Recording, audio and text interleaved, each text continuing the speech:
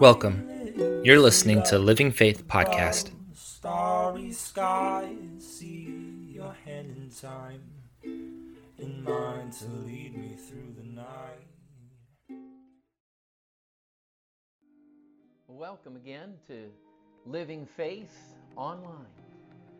As a congregation, our purpose is simple: to love our Savior, to learn His ways, and to live our faith day after day. I'm really thrilled that you're participating in this virtual service. I'll let you know that next week we're going to have a special video honoring mothers. I really think you're going to enjoy it. And the week after that, I'll start a new series entitled Dirt Work. While many are planting gardens and flowers this spring, it's also a great time to cultivate spiritual soil. Today, we continue to look at Jesus Christ. On the first weekend each month, this congregation engages in a focused corporate prayer meeting. We pray for the same things at the same time and in the same place. In this session, we'll again start this month of May praying.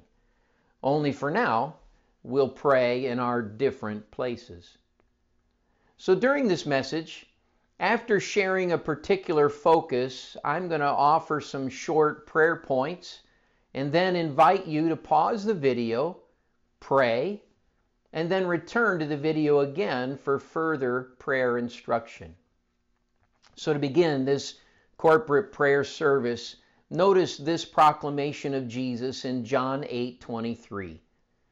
You are from below, I am from above. You belong to this world, I do not. Some verses later in the same chapter, Jesus continued, I tell you the truth, before Abraham was even born, I am. Now Jesus made clear his supernatural existence. He was from above. He called himself the I am. Now, that might seem a bit odd to us today, but the crowd knew Jesus' exact meaning.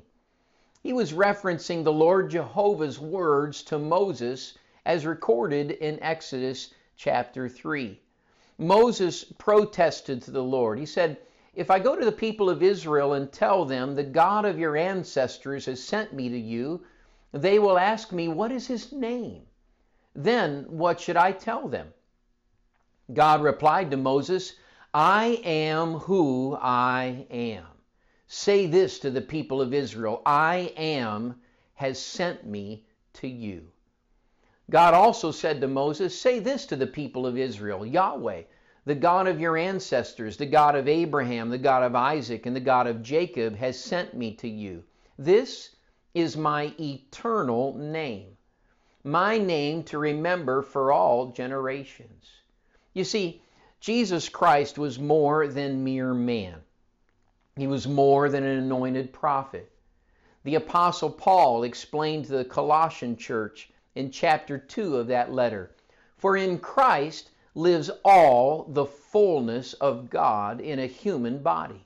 So you also are complete through your union with Christ, who is the head over every ruler and authority. Jesus was Jehovah on earth in human flesh. His very name means Jehovah has become our Savior. Jesus was explicit. Before Abraham was even born, I am. Now why is that important, preacher? Because as the I am, there is none greater. Jesus is supreme. He's dependent on none. He's reliant on none. Jesus is undeterred by human conditions. He's not limited by human hindrances. All creative power upholds Christ's words, such that when you and I pray, when we take our petitions to Him, He's never stumped. Nothing can thwart His dominion. We can have complete confidence in His complete authority. And right now is our first prayer moment.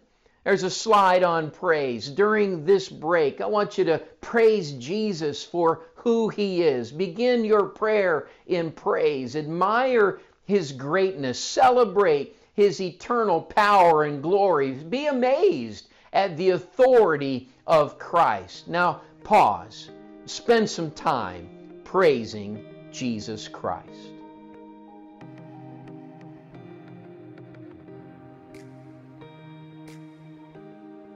As we've now been reminded of who Jesus really is, our prayers are further inspired as we recognize His actions and His attitude. Luke 22 records, "Then they began to argue, the disciples, among themselves about who would be greatest.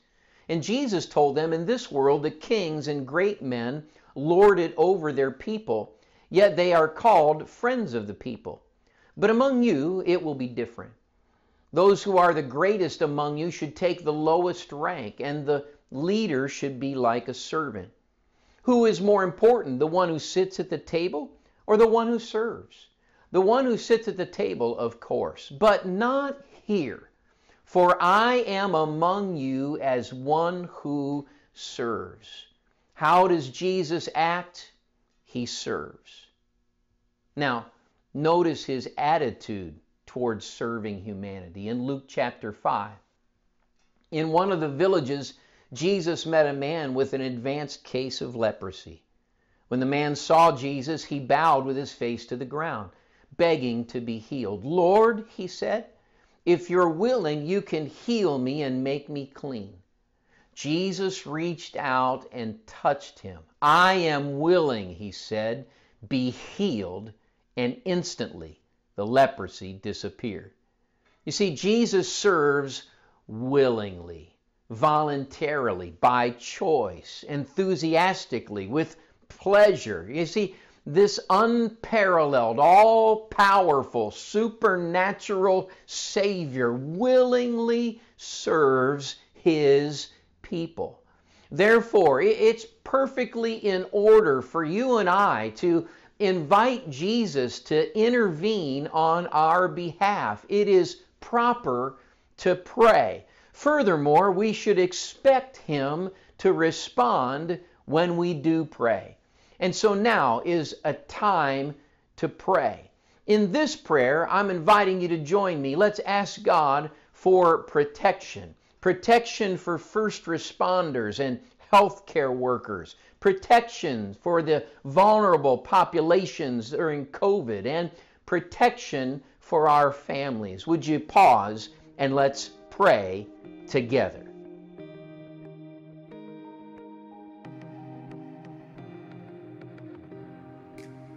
Now that you're back in that time of prayer, I invite you to help us and join together praying for healing.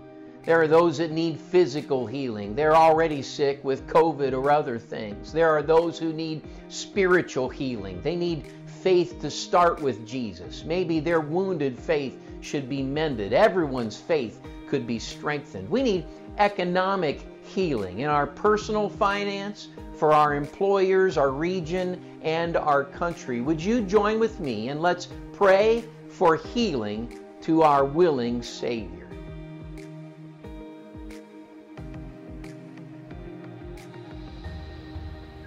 And now at this time, let's pray for knowledge and wisdom. You know, the what and the how.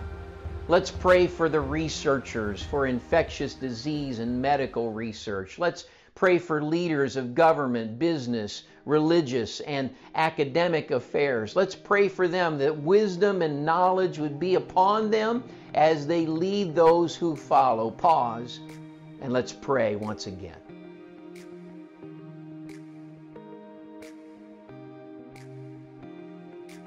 You know, as we began our prayer time with praise, Jesus taught us to also conclude prayers with praise. In Mark's record of Jesus' entry into Jerusalem, there's an excellent example of praise. Then they brought the colt to Jesus, threw their garments over it, and he sat on it. Many in the crowd spread their garments on the road ahead of him, and others spread leafy branches they had cut in the fields.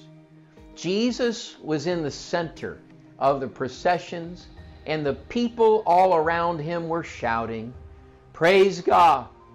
Blessings on the one who comes in the name of the Lord. Blessings on the coming kingdom of our ancestor David. Praise God in highest heaven."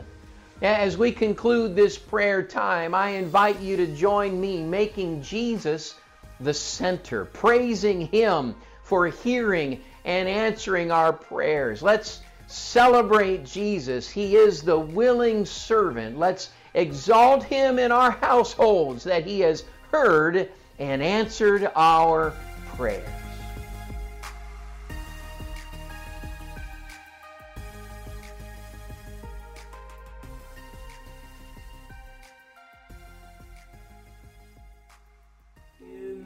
You've been listening to the Living Faith Everett podcast series. Tune in next week for the next part of this series, or join us online at livingfaithministries.church. In the Holy Ghost, you give me peace.